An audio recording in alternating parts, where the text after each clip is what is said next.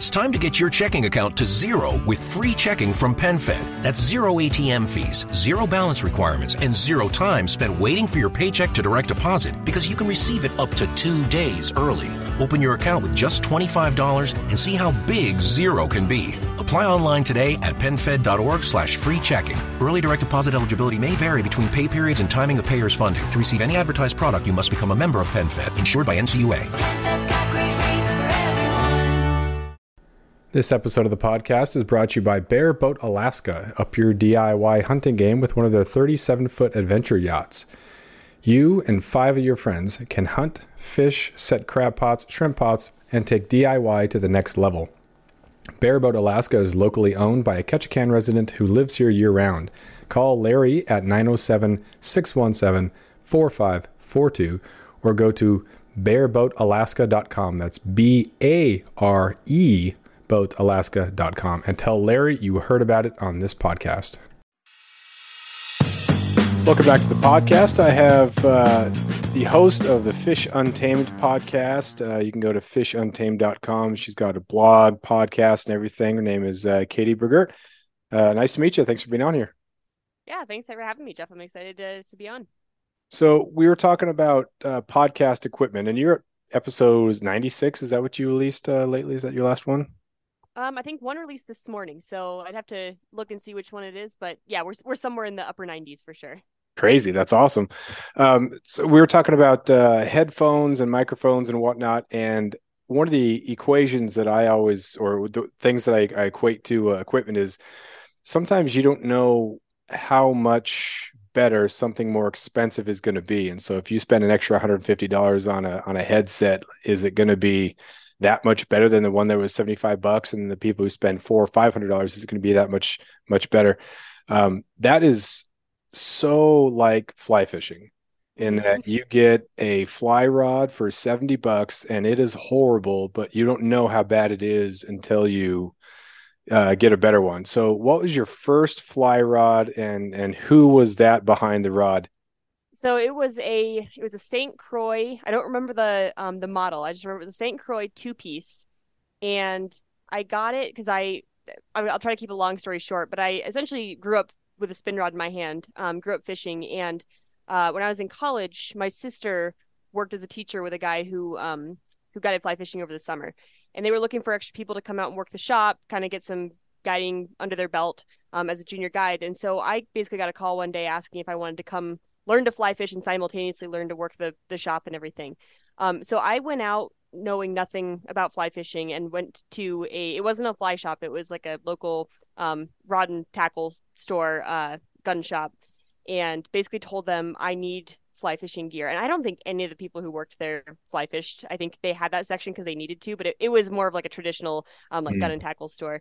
So I got this 2-piece rod with no concept of the fact that I would be hiking a lot, like guiding these backpacking trips. So I would like carry this 2-piece rod in its 2-piece case on like probably up to 5 to 6 mile trips, which like was a flagpole.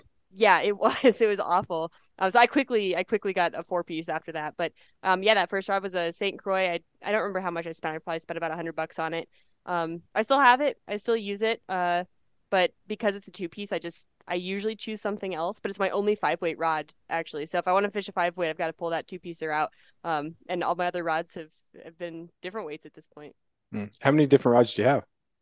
I've got 4. Four fly rods and a handful of spin casters and bait casters. You primarily do fly fishing? Yeah, for the most part. I will spin cast when I'm back home in Pennsylvania for bass and walleye and stuff. And occasionally out here if I'm fishing for something that just doesn't make sense for, but I would say 95+% of what I do is fly fishing at this point. And you're in Colorado? I am. Yep. Where at and what do you do there? I'm just outside Denver, maybe half hour west of Denver, so right at the foothills. And I'm currently a master's student in hydrology, but I'll graduate in May and I've got a job lined up. So I'll be working as a hydrologist starting this May. Excellent. Where at? I was born in Rocky Ford, Colorado, and then my parents went to UNC in Greeley, and so I spent a lot of time down there. And my wife and I did a big looping trout tour and fished the Blue River and the Platte, and the Gunnison. We were going to fish the Animus, but it was blown out.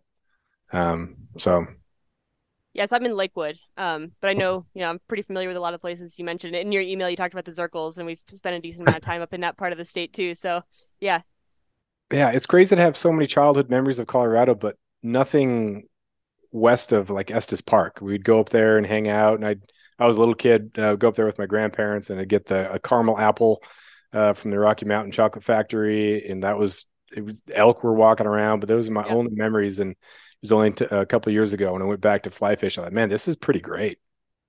Yeah, there's a lot of opportunity, and one thing I really like is the diversity of like landscapes. You can go from pure desert to grasslands to epic mountains and basically everything in between. So it's kind of nice being situated right in between all these awesome landscapes that I like them all for their own reasons. Mm-hmm. One of the things I like about your podcast, it's you clearly have a knack for the interview, but also like you listen and you have good conversation, especially when it was at Mel. Is Mel your return Yeah, visitor? Those are yeah. great. Those are great episodes. And you never let slip exactly where, or at least in the ones that I've listened to, you never let slip where you fish. You talk about specifics, but not on specific rivers. Is that a conscious thing, a subconscious thing? It's a conscious thing. I don't pretend to be any sort of like famous, name in the industry or anything like that. But I don't think a lot of the places I fish need a lot of pressure. And I know a lot of my listeners are out in this area. So, not that I think that any of my listeners are bad people or trying to destroy ecosystems, but I find a lot of joy in finding my own spots or talking to friends about where they've been fishing and trading spots with them. But in general, I like the idea of kind of keeping your spots to yourself and encouraging people to get out there and explore and have some of those spots for themselves too, like places that it's really special to feel like you found something that is a hidden gem that's just for you and your group, even though there's other people out there using them as well. But I do try to kind of keep things on the down low, unless it's a major river. I'm not gonna not say I went to fish the Arkansas or the South Platte. Like those places are discovered, and I'm not gonna pretend that those are secret spots that no one else knows about. But a lot of the like blue lining I do or the Alpine Lakes, I think those places are best found, with blood, sweat, and tears. Yeah. Yeah. Is that your favorite is to do the backpack type thing, or are you just like throwing hours at some of the more available things? Because sometimes the nicest fish is just you can drive an hour after work on a Friday and I'm just fishing. And so you love the river for that immediate gratification, that immediate sort of we're getting into the weekend right now. And so it can't really compare with your backpacking type stuff, but man, those are so valuable to your sanity. Absolutely. Yeah. I've been trying to do a little bit more of that because, if I had my way, I would be out in the middle of nowhere all the time. But that's, like you said, obviously not an option, especially if you've got to drive a decent distance and spend a decent time getting there. But one of the places I don't mind sharing, I live about 10 minutes from Clear Creek, which you'd think would be just horrible with how close it is to Denver and, it flows right through Golden. But I can drive 15 minutes and be in fish basically guaranteed. And it receives a decent amount of pressure, but not too much. It's not it's right along the highway, so it's not like a super pristine place to be, and I wouldn't eat a fish out of there. But I really like those little places that you can drive and fish for 30 minutes and not feel like you've really given up much of your day. Like you can still do other things that day, but squeeze a little bit of fishing in. And I really like having those places nearby to go do that, even if it's maybe just holding me over until the next kind of far away destination. Are you one of the types that as soon as you get on the water, your brain just immediately lets everything go, or do you kind of work things out as you're fishing? It could be either one, I guess. If it's something, I would say that if there's something stressing me out, yeah, I can let that go. But it's also occasionally a good place to mull things over. Like if I want to, I don't know, like people talk about going for a walk and how, if maybe they're a writer and they've got writer's block and they go for a walk and that stirs the creative juices, I guess. I don't do a lot of like blog writing anymore, so I don't have that specifically, but just if I've been mulling over a way to handle a situation or whatever, and it's not necessarily stressful, it's just maybe I've got a block on, I'm not making any progress on it. Sometimes heading to the river, yeah, especially if it's kind of an easy fishing day where I don't have to think much about what I'm doing. A place I've been before, I know where the fish hang out, I know what flies work, and I've got a little bit more free headspace. Yeah, that could be a good place for me to like work through some things I've been trying to figure out. Mhm. You don't do as many posts on the blog. Is that just the masters gotten in the way, or other things happened and you didn't really like it as much, or what happened with the blog posts? Yeah, so I started it. I was really excited about it, and I'd started that before the podcast. So that was kind of feeling my like my scratching my fishing itch when I couldn't be on the water.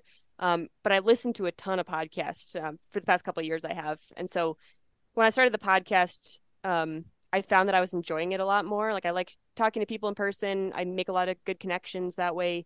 I get to learn a lot. And the blog started to feel more like a chore, like Mhm. something I release them on this day and I've got to get one out. And I was like, why am I doing this if it's feeling like a chore? I should be doing this because it's fun. So I just kind of sunsetted that. I mean, I still leave it up there. So the posts are there, and I will go through periods where I will accept guest posts so people can share their writing on with the website. But even that I've got on a pause right now because I was receiving too many kind of like spammy Mhm. requests and I didn't want to deal with that either. So because this isn't like a huge money making venture or anything, I figure I should cater it to being fun and informative for me. And that way I can at least kind of send that energy out to my listeners. I don't want them to hear me not liking it. So I've got to cater it to what I want to do. And I've just kind of settled on the podcast being where I want to focus my energy. And I feel like that's the best way to serve myself and the people who are listening. Yeah, that's a big point you make there. On the one side, there's not having any energy and as though you don't really enjoy it. The opposite of that is kind of the trying too hard, where it just smells like or sounds like you're trying to make something out of this. Like this is going to take over my job. I can't wait. This is my 2 year plan. In 2 years, Yeah. my podcast is going to be my career. I'll be able to quit my job, tell my boss to stuff it, and I'm just going to talk for a living. And I don't like that either. I can't think in particular of like any podcast that comes to mind that has that energy, but I could see how that would quickly be like a turnoff. Mhm. If you can kind of hear that in the person's voice, which I hope that's not the vibe I'm giving off, but I feel like all the podcasts I like listening to are the ones where it just feels like someone's having a good time. And so that's kind of what I've tried to cater it toward. Yeah. Who do you listen to? Oh, like general podcasts Yeah. or fly Yeah. fishing specific? Oh, Either. I listen to all kinds of stuff. I'd say the three biggest genres I listen to are true crime, fly fishing, and hunting. Are the three big ones. Nice. What are the names of the podcasts? Um, I'd have to look actually. I mean, I listen to like Wet Fly Swing. I listen to Orvis. I feel like I'm blanking now that I'm on the spot. I listen to Meat Eater, Mhm. Wired to Hunt. On the true crime side, I listen to My Favorite Murder. Basically all the big ones. Like if you were to Google like the top, 5 or 10 podcasts from each of these genres, it's probably those ones on the list. Hit lister. Yeah. Do you ever listen to Joe Rogan? Yeah, I have. I don't listen to all of them, but I listen on Yeah. occasion. I think he has such a variety. That's one of the things that I've really been thinking about why it is that he's so popular. And that's because MMA people listen to him, hunting people listen to him, politics, anybody can listen to him, which is why his audience is so big. But he never tries to leverage a guest. He never tries to, it's, I can't wait to get this big name on here because it's going to be big for me in my podcast. He really just wants to talk to people who are interesting and just whoever he wants to have on there. And I think that's an important thing. Obviously, he's in a much, much different situation, but I think there was a time when I was trying to just land big names as a way to like validate it. Like, I just want to have fun. I just want to talk to Yeah. people. I don't want to put off that vibe that this is what I want to replace my job. I enjoy my job. So, um, but yeah, it's interesting to listen to enjoy, but also get kind of tips about how you can get better. Has there been anything that you've kind of listened or understood or thought, oh, I kind of want to make sure that I have that sort of my own individual way of doing it, but I want to work on this skill or anything? I think the biggest thing I focus on and I've heard positive feedback about it is that I don't come in with a list of questions. I have a list of topics written down, in case things go silent, the person's not super talkative. I like to have something to bring me back without having to think on the spot. But I try not to come in with a rigid set of questions and instead follow up. If someone says something interesting, I don't want to just blow past that and go to my next question that might Mhm. be completely unrelated. And obviously sometimes I need to just switch gears and move on. But for the most part, I like to follow up on things. Someone says something interesting, I want to dig deeper into that. And if I have a genuine curiosity in what they're talking about, I'm gonna, sometimes we don't talk about fishing for half the episode because they say something else that's really cool. Yeah. Yeah. So I try to just let it go where it goes and think, if I were talking to this person, around a campfire, what would I be asking them about? And because the episodes often have a topic that we're discussing, I want to provide some value, especially if it's more of an informative episode. But I also like to include some that aren't really informative. They're just kind of like mulling over things, because those are my favorites, to just, I don't know, hash stuff out, ethics and like, why do people act the way they act? And, what trends have we seen? And just things like that. I like kind of varying it. But I'd say just, being curious and being open to what the next thing you're going to say is, instead of having it rigidly planned out, what your set of questions is. That's kind of my biggest goal. After years of fine print contracts and getting ripped off by big wireless providers, if we've learned anything, it's that there's always a catch. So when I first heard that Mint Mobile offers premium wireless starting at just $15 a month, I thought, what's the catch? But after talking to them and using their service, it all made sense. There isn't one. Mint Mobile's secret sauce is that they're the first company to sell wireless service online only. They cut out the cost of retail stores and pass those sweet savings directly to you. For anyone who hates their phone bill, Mint Mobile offers premium wireless for just $15 a month. I was hesitant about having to get a new phone and a new phone number, but with Mint, you can use your own phone with any Mint Mobile plan and keep your same phone and your same phone number along with all of your existing contacts. Mint Mobile gives you the best rate whether you're buying for one or for a family, and at Mint, families start at 2 lines. All plans come with unlimited talk and text plus high-speed data delivered on the nation's largest 5G network. Switch to Mint Mobile and get premium wireless service starting at just $15 a month. To get your new wireless plan for just $15 a month and to get the plans shipped to your door for free, go to mintmobile.com/waypoint. That is mintmobile.com/waypoint. Cut your wireless bill to $15 a month at mintmobile.com/waypoint. Yeah, for sure. And the around the campfire thing can be really, really good. It can also sound like just a bunch of inside joke type things. And if the listener wasn't there, then, it's not going to work. I tell my journalism students that like all the time. You go into the interview, you have all these questions, but like follow the tangent and then provide the value. What does this mean? And if you're writing a column or some sort of opinion, what's the point? Your audience is not an English teacher. Your audience is readers, people, what are you going to provide them? And that's an important thing, I think, to keep. And I kind of remind myself throughout is just, all right, let's do a little background research here. Let's kind of know what might be good questions to bring out decent, worthy responses. Well, that's why I was glad that you said that you enjoy the episodes with Mel, because those episodes are the ones that I do sometimes fall into the trap of mentioning inside jokes and things, because that's my release to just have fun. It's like, I'm going to catch up with you anyway. Let's record it. Someone might be interested, but I do have to remind myself that not everyone thinks we're as funny as we do, and not everyone gets the jokes that we're telling each other that we think are hilarious, but only because they were situational. So it's nice to hear that at least somebody else, gets joy out of those. Yeah. Well, there's also it can also remind you that part of the connecting point can be, you know what, I remember this, I need to call this person. Like I had a similar experience with my buddy Lars. And so I got to call him, and, you can be inspired by that. So there's a lot of different takeaways that people can have from stuff, but yeah, it's pretty fun to just chat it up. Absolutely. So when it comes to going on trips, are you a solo type person? You prefer to go with a big group, small group, or what's your ideal trip? Generally not a big group. I would say I'm 50-50 between going solo and going with a handful of people, maybe up to 3 or 4 is the group size I like to go with. I like them for different reasons. I'm sure my favorite fishing trips have all been with other people, but sometimes I really like the freedom of being alone, because I can do exactly what I want for exactly how long I want. And if I want to fish for this 6-inch brook trout that's hiding under this bank for an hour, I can do that and not have to, apologize to anybody. So I like them both. And I'd say I do them probably about 50-50. Yeah. Do you fish with people who have, I don't know, maybe not similar styles, but similar ethics? I think the ethics is a really important one, but similar styles sometimes can be, you're trying to fish through something really quick. So is that person. But if they want to just stay and hit one hole, are they okay with you leaving? Or leaving? Is it more of an ethics thing? Is it a style thing that your fishing buddy is made up of? It happens to, sorry, my dog's barking in the background. I hope it's not too loud. No.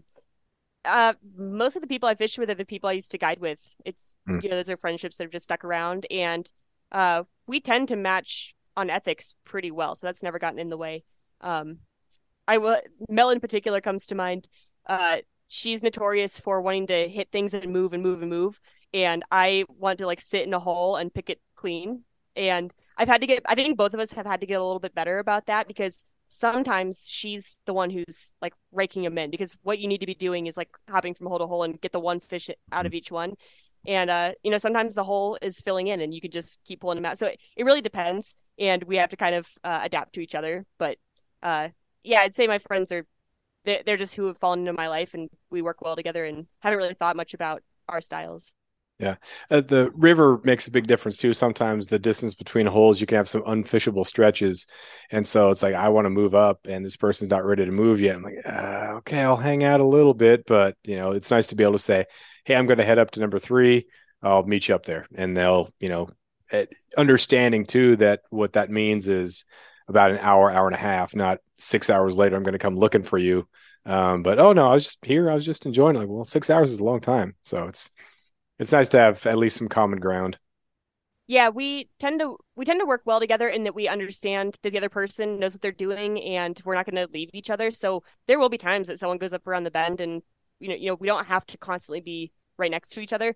I've had one of my friends go off and just take a nap in the woods, and I didn't know, and I assumed I'll meet up with you in an hour or so, and I don't know, I would say it's very seamless. So there's very little discussion of, okay, you're going to go here, and how long are you going to be there? It's very much, we are starting here. We came in the same car. We're going to leave in the same car. We trust each other's outdoor skills. I'm not worried that you're going to run off and die. So, I'll see you. I'll see you when I see you. And, generally we're in the same area. I can usually see my entire group. But I'm not thrown off when someone goes up out of view, and, I know I'll run into them later. Who gets to decide which river to go to? Most of my close fishing friends don't live in state, so when they come here, it's like a thing. We've planned it in advance. But I guess, like, obviously when I'm going alone, I choose, and I like planning. I like looking at maps and stuff, so I'm often one to suggest something, and my friends are very eager to say, sure, let's go check it out. So I guess I would say I throw out most of the spots, but it's a group decision. Mm-hmm. One of the things I liked about being on the road system down there when I was down there with my wife in Wyoming was drive north, south. You just kind of pick a direction and go, which was really nice. But here in Southeast Alaska, it's made up of 1,700 islands. So sometimes you want to go to this inlet or this other bay, where the river comes in and there's a trail to go up, but sometimes the weather doesn't permit it. So the water should be perfect because it's up and there's been some rain, but then it's blowing 15 out of the south. And so you're going to have 5 footers. And so you're not going to be able to get your boat to that area. So it's really frustrating sometimes to know that the river is going to be fishing perfect, but there's too much wind to get your boat there safely. Or if you try to anchor, you're going to drag anchor. So there's a lot of days in the spring where it's like, it's perfect. There's fish everywhere. I know exactly what they're doing. I can't go. Yeah, I guess I wouldn't say we have anything like that here. The closest thing is that, a lot of the higher country is iced over through a lot of the year. So you got a short window, but generally when summer's here, it's here. And we don't have to worry about, getting cut off from a place like that. Yeah. It does limit crabs, though. I will tell you that. But it does make it's almost crushing when you go to this spot and you think you are going to have it by yourself because you left the dock earliest and you just as the light was starting to come up, and you get there and there's 2 other boats at the dock or anchored up. And you think, oh my gosh, there's only like 3 good spots on this river and there's already people there. Gosh dang it. And there's no alternative. You can't just drive to the next one. So man, it's so frustrating. Just crushing. It's Alaska. Like, why do I have to share this river? But spoiled. Well, yeah, I feel like you got other perks. Don't worry. Yeah. So you do some hunting there too? I do. What's your favorite quarry? So for big game, we do pronghorn, elk, mule deer, and we actually just did our first Colorado whitetail trip. I had done whitetails back east, but this was our first year going for Colorado whitetails. And then we do a lot of small game too. So snowshoe hare, squirrels, those are 2 main ones. We'll do grouse on occasion. We just did our first duck hunt this year, which was super fun. Like we were like, how did this not come into our lives earlier? So very eager to do some more duck this year. Did you get any? We did. So I did 1 goose hunt and I limited out on geese. And then we did a duck hunt, and it was my buddy took us, and he said it was the coldest day he had gone out this year. I don't think it broke 5 degrees. And he said could be really good because of that. But we only had a couple come in. They were just kind of flying over. We got a couple. It was really fun. I got a little bit of frostbite, which was not fun, but learned my lesson and still eager to go back next time. Yeah. How'd you cook the duck? So we've cooked one so far, and it was a mallard. We just plucked it and roasted it whole, and it was delicious, juicy. Got it. I don't remember where we probably got the recipe from one of our Hank Shaw books, but it was just a whole roasted duck, like super simple and super delicious. Nice. We got a lot of diver ducks up here, and so they taste like fish, which is not great. That's really not Yeah. what you're looking for. Even the mallards, as they're coming through, your puddle ducks they're on the flyway in this area here. They're landing in some of that brackish water, and they're eating a lot of some of the marine stuff, and so they don't taste as good as I'm sure they are when they get down there. But man, it's so fun to be able to get out there, and it's a nice change of pace and just different. Hang out there, you're chatting, you're drinking coffee. Or at least that's our program up here. I don't know if a Yeah. lot more serious down there. No, that's one of the things we really liked about it was kind of like you can hang out and chat, and then when you see him come, you see him coming from far enough away that you got a chance to still yourself and quiet down. And that's obviously just not the case. It's also the case with small game, which is why we like small game. But when you're deer hunting, you're not going to be just talking at full volume and moving around and stuff, and just there's one. That's not going to happen. Yeah. So while we like big game a lot for its own reasons, the social aspect of small game and now waterfowl is a big draw for us. So it's like we don't really care how much we get. We just like being out there and being able to socialize and have a good time and hopefully bring something home, but not always, and that's okay. Mm-hmm. I listen to podcasts and movie or watching films and whatnot. It seems like Colorado is a pretty epic place potentially to hunt, but also a pretty crowded place. Have you kind of experienced that, or can you compare to other states? Yeah, so the only state I can compare it against is Pennsylvania because that's where I grew up. And it's a bit different because we have a lot more public land out here. So it did feel crowded in Pennsylvania, but there's a lot more people who have private land there, I feel like. So I encountered a lot of people in Pennsylvania, but it was because there was limited public land. Mm-hmm. And out here, there's plentiful public land, but there's also so many people. Yeah. That said, it's not we haven't found it terribly hard to get away from people. We won't go a whole hunting trip without seeing somebody, but we've gone to places that are just a little bit less trafficked, and it's kind of like fly fishing. People talk about how the rivers are so crowded, but if you put in a little bit of effort to get away from those people, it's not terribly difficult to do so. So, do I wish it were less crowded? Yes, but at the end of the day, I feel like generally if I'm not getting something, it's my own fault. It's not because somebody ruined it for me. You Right. hear the horror stories of somebody, the elk is walking in front of you and someone else shoots it while it's standing in front of you.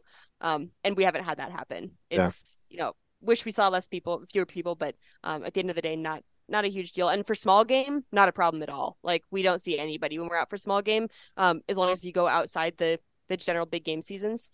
So that's kind of our way to get away. We'll go out for snowshoe hares after the last big game season ends, and you'll see nobody because they've all gone home for the season. Yeah. So, I mean, I wish it were less crowded. Maybe we'll get there someday, but we might get worse before it gets better. Yeah, it's a convenient talking point, and it is based in some level of truth. It's so easy. You see what else is out there, and through podcasts and through writing and through films, you look at these other experiences and you think, man, that would be really cool to do. I want to do that. It seems much more accessible. Before it used to just be a matter of whatever you read in Field and Stream magazine or Outdoor Life, but now with so much content out there, you start to think, wow, big brown trouts on this river, or hey, I can probably get a mule deer tag in this state, or there's a lot of public land in Colorado. So it's kind of a mixed bag. You want to have those experiences, and so you end up being the exact person in a different state that you hope doesn't show up in your own state, and it's a weird conflicting thing. Yeah, I think that's one of the things I've struggled with is, I've also kind of fallen into the trap at times of complaining about how many people are out there. And then I have to remember that I'm one of those people. And I wouldn't say I'm someone who's gotten into it recently because of social media or something, because I know that's a topic that's been thrown around. I don't know if you've followed any of the Matt Ranella stuff okay. So he's kind of pushing for no longer promoting things like hunting and fishing on social media because the woods are getting too crowded. And I kind of understand that. I get the frustration of, the COVID licenses where everyone wants to pick up hunting now. And the people who've been out there for a long time get kind of upset about that. I get that. but it's a double-edged sword. I mean, I can't blame someone else for being in the woods when I'm also in the woods. Do I think there's people out there with better intentions than others? Yeah, and I would prefer to see more people who are out there doing it for what I would call the right reasons, I guess. But at the end of the day, it's not really my thing to dictate. So I hate to throw too much shade at people because they choose to do something differently than I do. Yeah.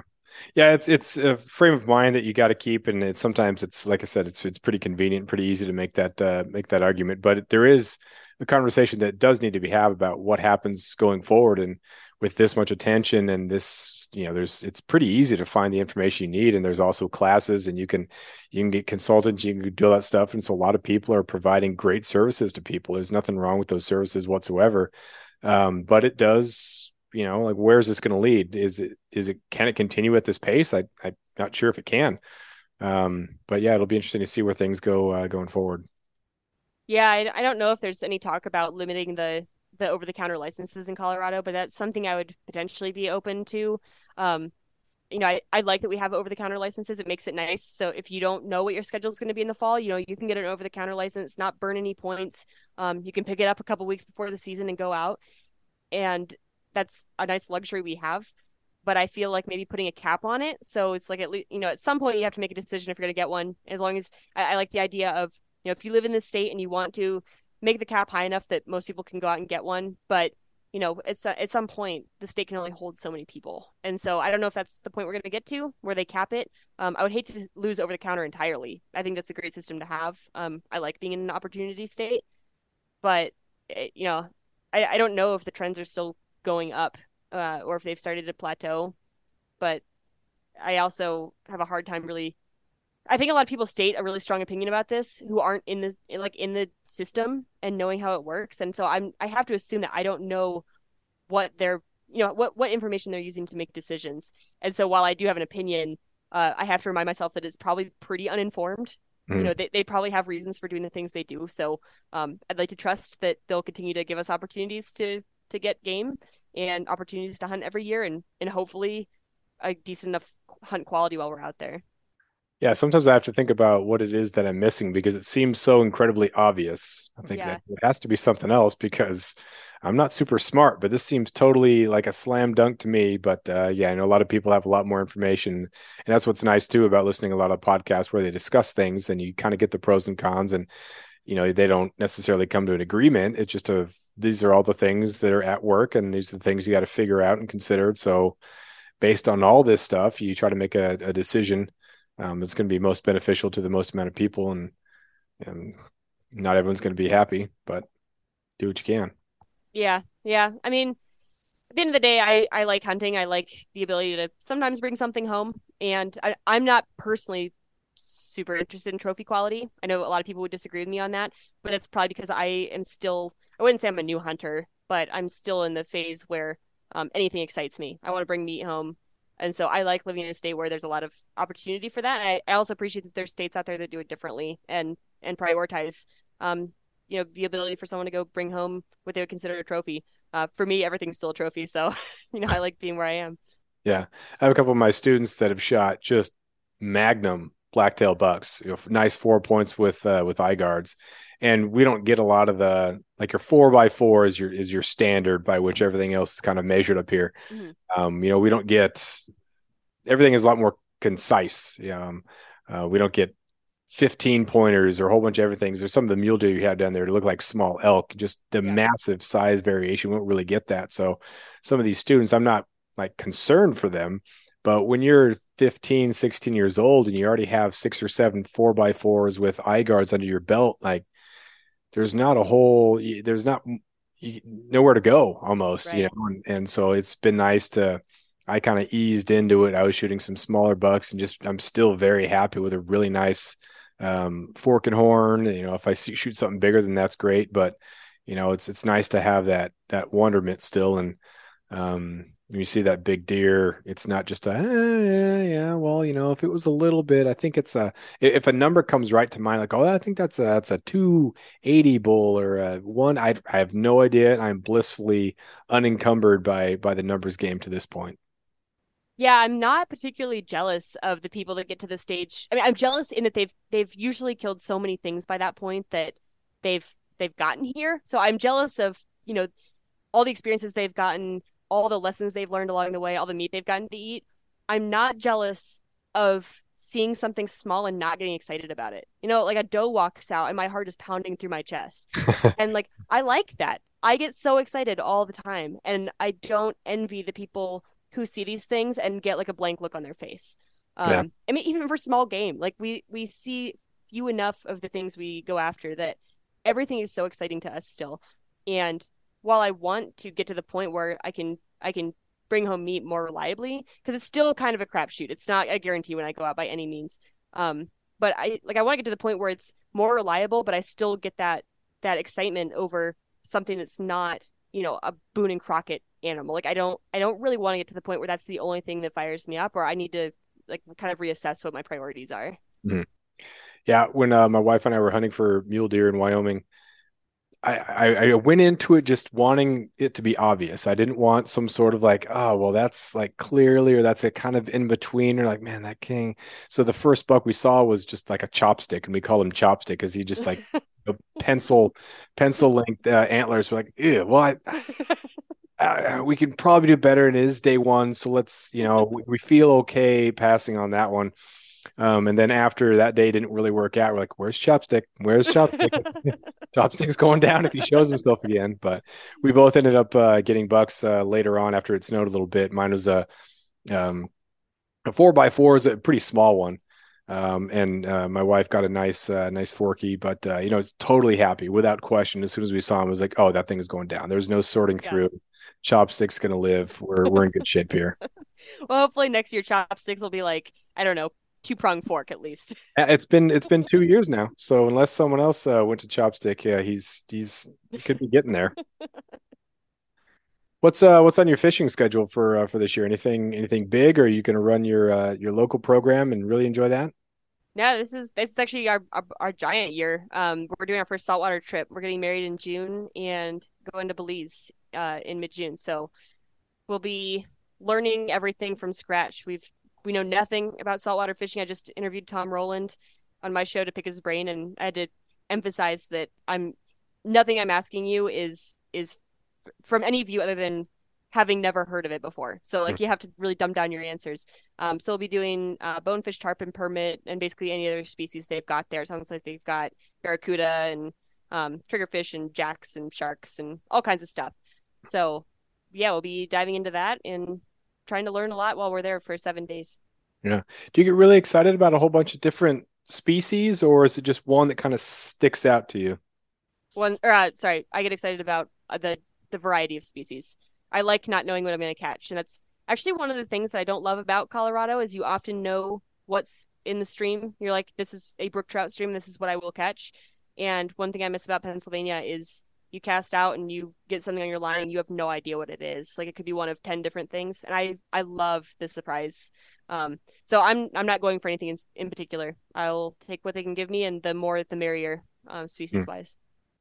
Yeah, I grew up catching salmon on a spinning rod, and they're all the same. It's just a matter of how fast you can get your limit, which is a cool thing to grow up with. But then I kind of, a fish had to look a certain way. And so it was like this salmon look, and it was silvery and it was beautiful. And that's what I equated beauty to be.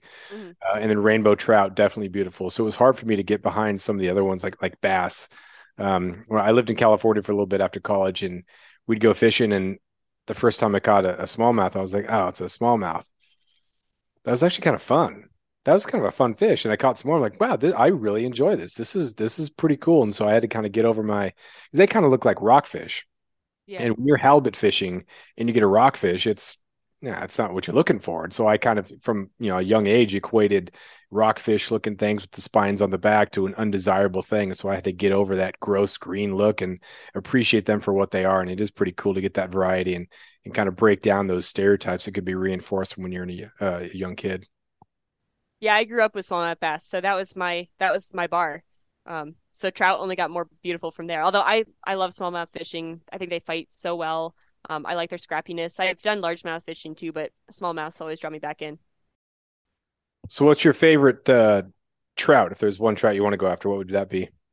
Cutthroats for sure. I like brook trout for their looks, but I really like the native fish out here. I think they need protection from all the non-native species. So if I could only choose one to fish for out here specifically, I mean, if I go back east and am in the brook trout's native range, then I want to fish for that. But basically, whatever fish is native where I'm at, and for me, for the past couple of years, it's been cutthroat. So that's top of my list at the moment. Yeah, there's the variety of the cutthroats is awesome. The one that the coastal cutthroat we have up here is beautiful. Looks kind of like a a golden rainbow with the slits, and sometimes it can look a little bit more rainbowish. And a lot of people talk about there being hybrids and whatnot. But then the first Snake River cutthroat I got was just awesome. Totally different looking fish, and it was beautiful. And it was in the Bighorn Mountains, like the whole everything, one of those meadow streams. It was just, man, what a cool experience. And it was only, 12 inches or something like that, but it really didn't. Yeah. There's such like aggressive beauty with those things, and it's love trout fishing. Yeah, I also like the fact that they are in a lot of our alpine lakes. And they're kind of golden yellowish color when they're underwater, and especially when they're big. You can kind of see that blob. It's just kind of like a tan blob underwater, but the level they tend to hang out and the size they tend to get in those lakes up there. And they love to rise to a dry fly. So I like their behavior. I like the way they look. I like the places they live. I just kind of like everything about them. You gone for a steelhead before? Just once. Yeah, I went, well, Great Lakes steelhead. So if you count that as a steelhead, then yes. I haven't done West Coast steelhead. Okay. Yeah. That's a whole other thing. I didn't fish for them growing up just because I was in a lot of sports. And so, wasn't going to spend extra time out on the river when it was really cold trying for one. But man, I just got it real bad when I moved back here, and it was, oh man, that's so much fun. So such a different experience and just great. It seems like people get the bug for sure when they start doing that. It's like it takes over their life. And I went once, someone took me, I caught one. It was fun, but I don't feel like I learned much. I felt like I kind of checked the box. And so I'd like to dive in a little more at some point. I'd like to do West Coast, but it also feels like something you need to dedicate a decent amount of time to if you actually want to learn much. Like no fault of the person who took me, but going for one afternoon, there's only so much you can soak up about something that's, very different technique wise than what I'm used to. Yeah. Yeah. I think especially if you've had the success, it can maybe feel easy or yeah, the first trip really has a lot to do with it. And if the sacrifice that you have to make, and also the conditions. So if you're out there in the winter, there's definitely something to it. And it's I think we glorify it, romanticize it a little bit. Oh, I'm a steelheader. Like, oh, you were fly fishermen, but I fish for steelhead. And there's, some bravado that comes with that. But yeah, it's a nice thing, especially here in spring when it's been rainy and then snowy and just miserable. It's nice to get out and if you do happen to catch one, man, like it's so good. Do you like to swing flies for them, or how do you fish for them? I like to swing flies for them, but other times I'm like, I want to catch one. So I'm going to go jig under a bobber and whatever. Don't care. I just want to have some success, but it's hard to tell when the fish are going to be in here because our rivers are a lot smaller since they're island rivers, so they don't drain vast, acreage. So the water is prime for just a couple of days. It drains out so fast it can drop and get really cold, and so the fishing can really turn off. And then the season can vary, pretty easily within a couple of weeks, year in year out. So you can hit a hole and there's nothing in there. And so I got to make sure I fish this thing right. I want to get this first one of the year for sure. And so you do something that's not as, it's kind of frowned upon, I guess, but it's an effective method and it's fun. And if you want to catch one, then that's probably a better way to go. Kind of reminds me of our salmon fly hatch here, where it happens the same time of year each year, but like what day it's going to happen, or what week it's going to happen is not set in stone. And so you kind of got to be waiting in the wings and ready to pounce when it happens, because once you hear about it, it's probably going to be too late for you to plan a trip for a week or two from now. You've got to be ready when it starts. Yeah I had a buddy that came up from California. I said, hey dude, you come up here the last 2 years, this has been the week, come up. So he spends all the money to come up, and we'd had a kind of a late winter, and so there's a lot of snow, and then it got really cold and dry, and so the river was low and it was really cold. So the first day we both caught steelhead, but the rest of the week, he didn't catch anything. So he came up and was here for a whole week, and I felt terrible, but that was just, they were about 2 weeks later, just because it was the weather conditions, and he had fun, and it was a good time. And I ran out of gas on the skiff once, and as I was flipping the gas tank, it flooded, and so we were kind of just drifting out there in the ocean, and we heard wolves. And I was like, see, this is perfect, man. Had we not run out of gas, you would not have heard a pack of wolves howling. So, don't be upset that we ran out of gas. We'll be fine. Yeah, it was in the cards from the beginning. I wanted him to have an authentic Alaskan experience. So there you go. I still haven't made it to Alaska, but it's definitely on my list. Yeah, I don't know how you can go wrong with Alaska. My wife and I did our honeymoon on the Kenai Peninsula, and I'd never been there. And you think that if you live in Alaska that you would have gone there, but it's just, it's hard to get around. Big island, and Southeast again being all those islands, it's hard to, or big state, living on an island, it's tough to get up there. So definitely some crowds up there, but just a different, unique fishery, and so much fun to swing for king salmon on the fly, and grayling, and it's just, there's so much to do. It's a lot of fun. It's a good challenge.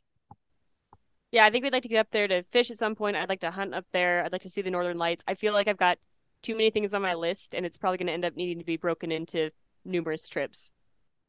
Yeah, that's true. The Northern Lights definitely winter, but that's not your prime fishing time. So unless you timed it with steelhead, we've had some really magnificent Northern Lights the last couple of nights. It's been pretty crazy.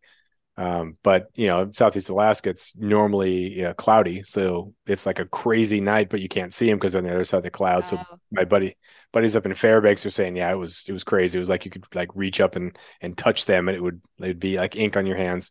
But yeah, it's been pretty awesome, and there's some steelhead there around. But yeah, it's prime for one thing, but not for everything. That's for sure. Well, we'll call that a great episode. Appreciate you being on here. Give people the pitch for the podcast, and where can they find you and all that. Yeah, so it's Fish Untamed everywhere, and by everywhere I mean it's not that many places. I've got Instagram, it's Fish Untamed on there. Fish Untamed podcast, wherever podcasts are found, Apple, Spotify, everywhere else, and fishuntamed.com on the website. That's got the kind of older blog posts, has all the episodes posted to it. There's a contact form if anyone wants to reach out. I think that's pretty much it. Those are the three places that people might want to go, and it's Fish Untamed across the board. Great. Thanks again for being on here. Appreciate it, and enjoy your podcast, and keep getting after it. All right. Thanks, Jeff. I appreciate it. See ya.